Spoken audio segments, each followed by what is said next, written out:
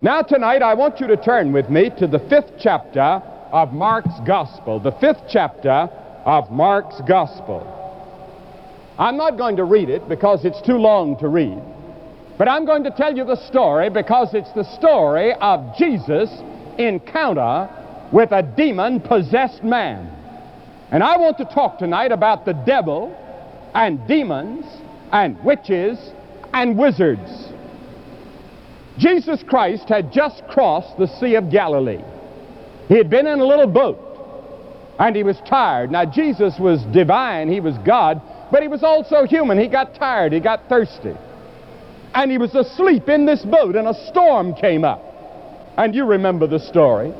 The disciples became afraid, and they said, "Master, we're going to perish." They were terrified. And Jesus stood up in the boat and held up his hand and said, "Peace, be still." The wind calmed down. The lightning quit flashing. The thunder quit roaring. And the disciples were even more afraid. They said, "What manner of man is this that even the winds obey him?"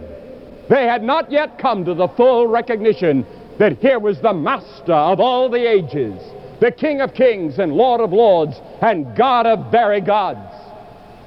But they got on the other side of the little Sea of Galilee, and there they met a strange sight. A wild man, a naked man, bleeding from head to toe from wounds self-inflicted, came running and screaming toward them. And the Bible says that he was possessed by a demon. You say, "Now, Billy, do you believe that they were really demons?" Yes. I believe that there were real demons in Jesus' day, and I believe there are real demons right now. There is a real devil. There's a real devil in the world now. The Bible teaches it, and we can see evidences of his work everywhere. And all of us that are living the Christian life meet him every day because we're in a conflict. Not with flesh and blood, the Bible says, but with spiritual forces, principalities and powers, and rulers of the dark places. There is a devil and there are demons. Now, they may be more sophisticated in America than they are some other parts of the world, but they're demons nevertheless. And you know, it's an interesting thing when people come to me and say that the average intelligent American no longer believes in demons and devils. Well, I want to tell you the average American does, because according to a poll taken a few weeks ago, 65% of all Americans believe in a personal devil. And 85% of all Americans believe in demons. And there's a revival in America and in Europe and in other parts of the world in devil worship. You see, every time there's a spiritual revival, and I believe that America right now is in the middle of a spiritual revival among young people, the devil is busy sowing his tares, and he has a revival.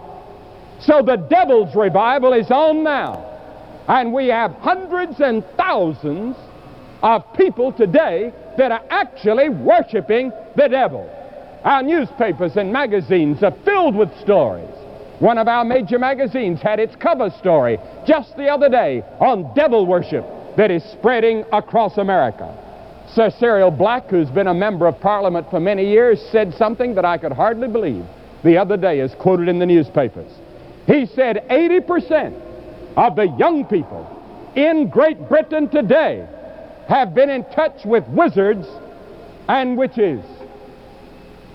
And the story in the paper the other day, did you read it, about those villages outside of Moscow that are infested with demons and witches, and the communists don't know what to do about it? And a paper a few days ago said that millions of Americans are going over to yoga masters, voodoo, priests, sorcerers, psychic seers for their spiritual guidance. You see, man has to have some sort of a supernatural power beyond himself to follow. And many times, if he doesn't follow God, the true God, he's going to manufacture a God, or he'll just follow the devil straight out. You see, in California, where we've just come from in a crusade, the Jesus people everywhere are wearing the historic symbols of Christianity. But the Satan worshipers out there are also wearing their horns, their warlocks, their astrological signs to protect them against their own demons. 25 years ago, parapsychology was almost unheard of in science. Today, it's a major course in many universities. It seems to me that all we've done is taken prayer and God out of the schools, and we're putting the devil right in, and the study of demons. A well-known student leader said the other day, quoted in the press, legions of demons, which had previously concentrated on other cultures, are now invading the youth culture of America. You know, movies like Rosemary's Baby, Mike Jagger's Sympathy with the Devil. And there's one bookstore in San Francisco they told us about that had 10 shelves of paperbacks on the subject of the devil. New books on the subject of the devil. Pope Paul VI spoke about it some time ago. The United Presbyterian Church's commission says the devil is alive and well. I've just written a new book called The Jesus Generation. It's on the book stands now throughout the country. And I've got a chapter in there entitled, The Devil is Alive and Kicking. And he is. He's alive and he's kicking. And one of our major magazines is doing a major cover story right now on the devil. And the reason I know they're doing it, they interviewed me. Now, I'm not the subject of what they're talking about. Now, what does Satan mean in the Bible? The word Satan that is used so often in the Bible, it comes from a Greek word. And the word devils comes from another word, demonia.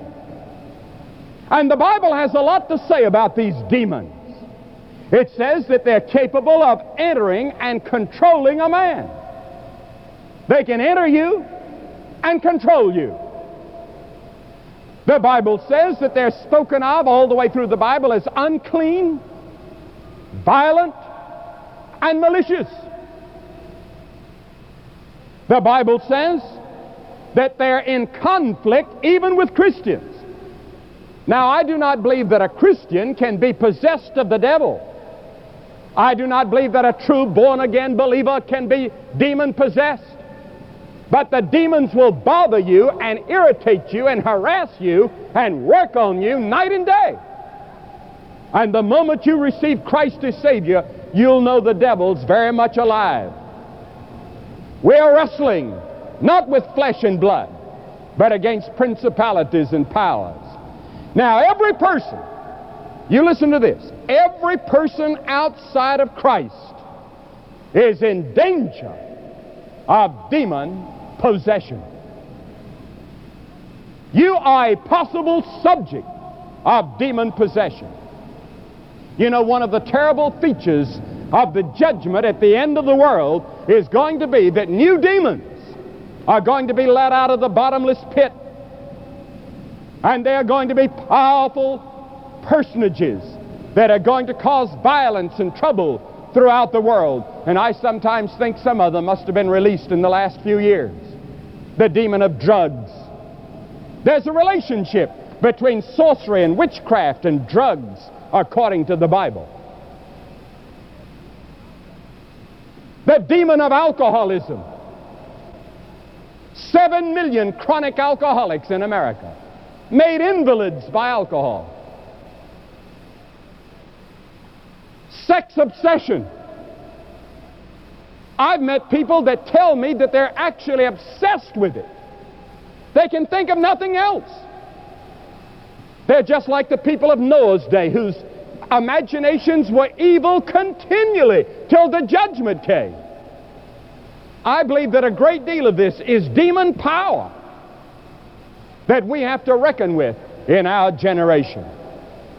Now, demons also know what their future is, as we're going to see in a few minutes in this story. They know that they're headed toward hell. There's going to come a day when demons will be eradicated from this earth, and there's going to come a day when the Bible teaches the devil is going to be bound, and then the devil is going to be cast into the lake of fire. What a wonderful day that's going to be. Because that'll be the day when all war is over with. That'll be a day when all the policemen will have nothing to do. That'll be a day when the kingdom of God is going to prevail from one end of the world to the other. Because the devil, since the Garden of Eden, has been stirring things up. He tries to get us hate each other because of the color of our skin. He tries to get us all stirred up on every kind of issue and to fight and to kill and lust and hate. The devil is busy. You say, Billy, that's not just the devil, that's ourselves. Of course. But you see, we fell from our fellowship with God because of the temptation of the devil. The devil was there in the beginning, and he's been there all the time. And the only power in the world that can overcome Satan is the Lord Jesus Christ. And you can say, in the name of Christ, and it frightens him. You can quote the Word of God and he will flee. You know, Jesus was attacked by the devil in the wilderness when he was weak from thirst and hunger. The devil came and attacked him 3 times. Jesus never argued with him. He never debated with him. What did Jesus do? Jesus just quoted Scripture. That's the reason it's important for you to memorize Scripture. That's the reason we give you verses to memorize when you come to Christ. It's important for you to memorize Scripture so that you'll have Scripture to quote to the devil in the hour of temptation. Now, the Bible teaches that God never tempts anybody. If you're tempted to do wrong, that's the devil tempting you. And the way to overcome that temptation is to quote Scripture and to be filled with the Spirit of God and walking in the will of God as Jesus was in the temptation. Now I want you to notice this man that came running toward Jesus that day when he landed on the other side of the Sea of Galilee. Notice some of the things about him. It says an unclean spirit indwelt him.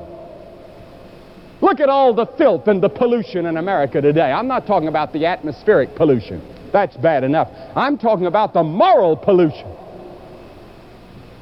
We have an unclean spirit that seems to have settled over America and over the world. It seems that people are sitting down and trying to think up new ways to do evil, new ways to violence, new ways to hate, new ways for sex perversion. An unclean spirit was in control of that man, and Jesus looked upon that unclean spirit as a supernatural power. And then notice he wore no clothes. Look at the increase in nudity today. I wonder if the devil has something to do with that. You can hardly go to a movie, I'm told, today that doesn't have a nude scene in it. Our obsession with nudity. This man had no clothes on. And then notice he was mentally deranged. 1 out of every 4 Americans right now, 1 out of every 4 families is affected some way by mental derangement. Over half of all hospital beds in America at this hour are occupied by mental patients. Could a great deal of this be demons? I don't know, because I could not say that everybody that is in a mental hospital has a demon. That's not true. Many of them have organic problems and psychological problems that may have nothing to do with the devil. But there are many people, I'm convinced, that are under the control and the power and the influence of demons who suffer from mental derangement. And then notice that he was uncontrollable. Nobody could control this fellow. They tried to tie him up. They tried to put him in prison. They tried to put him in a mental institution. He broke out. He seemed to have supernatural power, and he was a violent man. Has there ever been an hour when there's been so much violence? Everybody wants peace, and they hold up the peace sign, and we all believe in peace, but somehow we don't get peace. violence and rioting and killing and murder. Some newspapers today in our big cities don't even print the murders any longer. There's so many every night. They just list them in one spot. And you can look over at a certain place and you just read it like you would a baseball score. How many muggings last night? How many rapings last night? How many murders last night? Violence, violence, violence. This is one of the characteristics of the devil and demons. And I want to tell you, we're not going to stop it just with more police power. We've got to have prayer power and spiritual power. We've got to have people on their knees praying. And we must have a spiritual awakening in this country. And then notice he dwelt among the dead. The Bible says that this fellow lived out in the tombs. He lived in a cemetery. And did you know the Bible teaches that we are dead in sins and trespasses before we come to Christ? Your body is alive, but your soul, your spirit is dead toward God. You need to be made alive. And you could be made alive tonight if you let Jesus touch your life. And then another characteristic of this fellow, the Bible says that he cut himself. You know, the abuse that we pour on ourselves because of guilt. Did you know that almost all of us have guilt? And we abuse ourselves, and we Americans somehow take great pleasure in tormenting ourselves and telling ourselves how bad we are and how bad we are. And this is a guilt that we have. And we're trying to torment ourselves. We're guilty over the fact that we're rich compared to other nations of the world. We carry a guilt around. We carry a guilt around about the race problem. Both sides carry guilt, and some of our problems are caused by this guilt.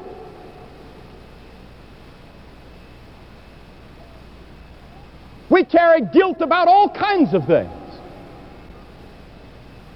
Let me tell you, Jesus Christ can come into your heart right now and take that guilt away. He can wash the past away. Have you had race prejudice? He'll take it away. He can give you love in your heart. Have you broken God's moral law and you've committed sin? He'll take it away and wash it away and give you a power to resist temptation tomorrow. And Jesus stood face to face with this wild, angry, violent, naked, bleeding man. And inside the man, a supernatural voice began to speak and say, "What have I to do with thee, Jesus, thou Son of the living God? Don't torment us. What have I to do with thee?" The rich man says, "I don't need the gospel because it's for the poor." The intellectual says, "Oh, it's for the working, it's for the uneducated." The common man says, "I can't understand it." The radical says, "It's not revolutionary enough." What have I to do with thee? I want to tell you, every one of us has something to do with him. And if you don't have something to do with him in this life, you're going to have something to do with him in the future life. Because there's coming a day when every knee will bow and every tongue will confess that Jesus Christ is Lord and God. You may not bow your knee down here to him, but there's coming a day when you will bow your knee. You will be forced to bow your knee in that day when we shall all stand before him. Jesus said, "What is your name?" He wasn't talking to the man. He was talking to the demon in the man. And out came the answer. "We are legion. We are many." This man wasn't occupied by just one devil. He had many devils. It says about Mary Magdalene that she had 7 devils. Think of it, 7 demons possessing one person. Jesus, all of a sudden, commanded as he did the sea the night before. He said, "Come out of the man." And then those demons prayed a prayer. Now, there were 3 prayers prayed that day. 2 of them were answered. 1 was not answered. Notice here, the demons prayed a prayer. They immediately recognized Jesus. They knew him to be the Son of God. They knew that he had power over them. They knew that he could send them to hell. So they prayed. They said, "Jesus, please don't send us to hell. You see those swine up there? 2,000 hogs. Send us to the hogs. We'd rather go there and live in the hogs than to go to hell. And you know what happened? Jesus answered the prayer of the demons. He sent the demons to the swine. How terrible hell must be if the demons want to stay out of there and they'd rather live with the hogs and live in the hogs and live like a hog. Immediately the hogs became wild. They became violent.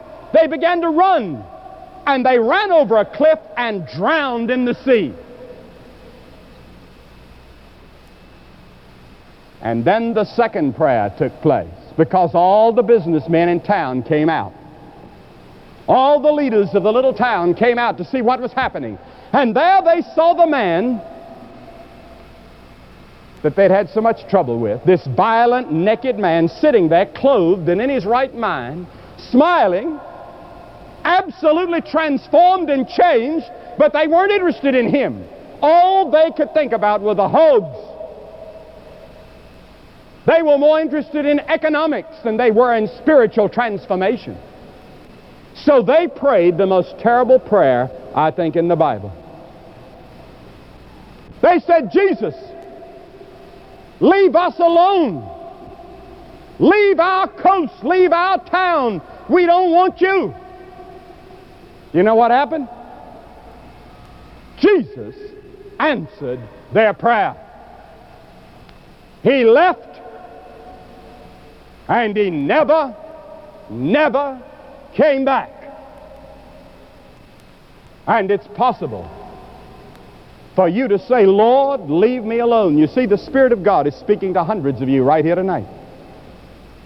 He's making you uncomfortable. He's speaking to you now. And you're just about to say, leave me alone, Holy Spirit. Don't disturb me. Don't make me uncomfortable. Don't let my conscience bother me so deeply.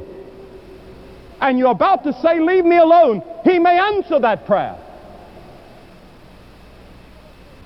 And he never came back. How many times in the Bible you find that a man had one chance and he missed it? He had 1 hour with God and missed it. Or 1 hour with God and he took the advantage of it. Look at Zacchaeus. A big crowd was coming through his town, and he heard that Jesus, the famous Galilean teacher, was passing by and coming in. And Zacchaeus was a short man and he couldn't see Jesus, so he climbed up a sycamore tree. And he was looking at Jesus, and all of a sudden Jesus stopped and said, Zacchaeus, come down. I'm going to go to your house and eat with you today.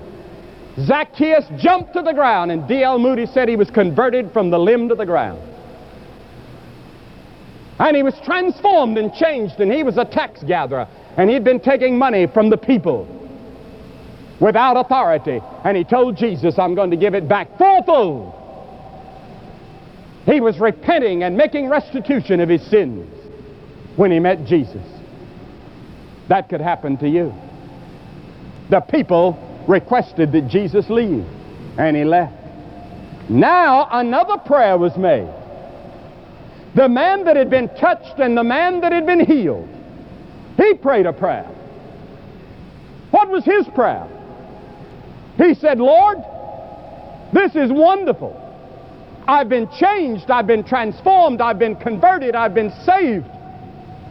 I want to go with you. I want to live with you from now on. Jesus said, no. That's the prayer that Jesus refused to answer. He said, go back to your home. Go back to the same address. Go back to your village.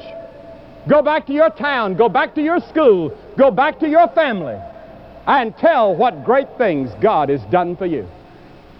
You see, we get in a great crusade like this, and here's a great crowd of 43,000 people here tonight, and we say, isn't this wonderful, all this great music?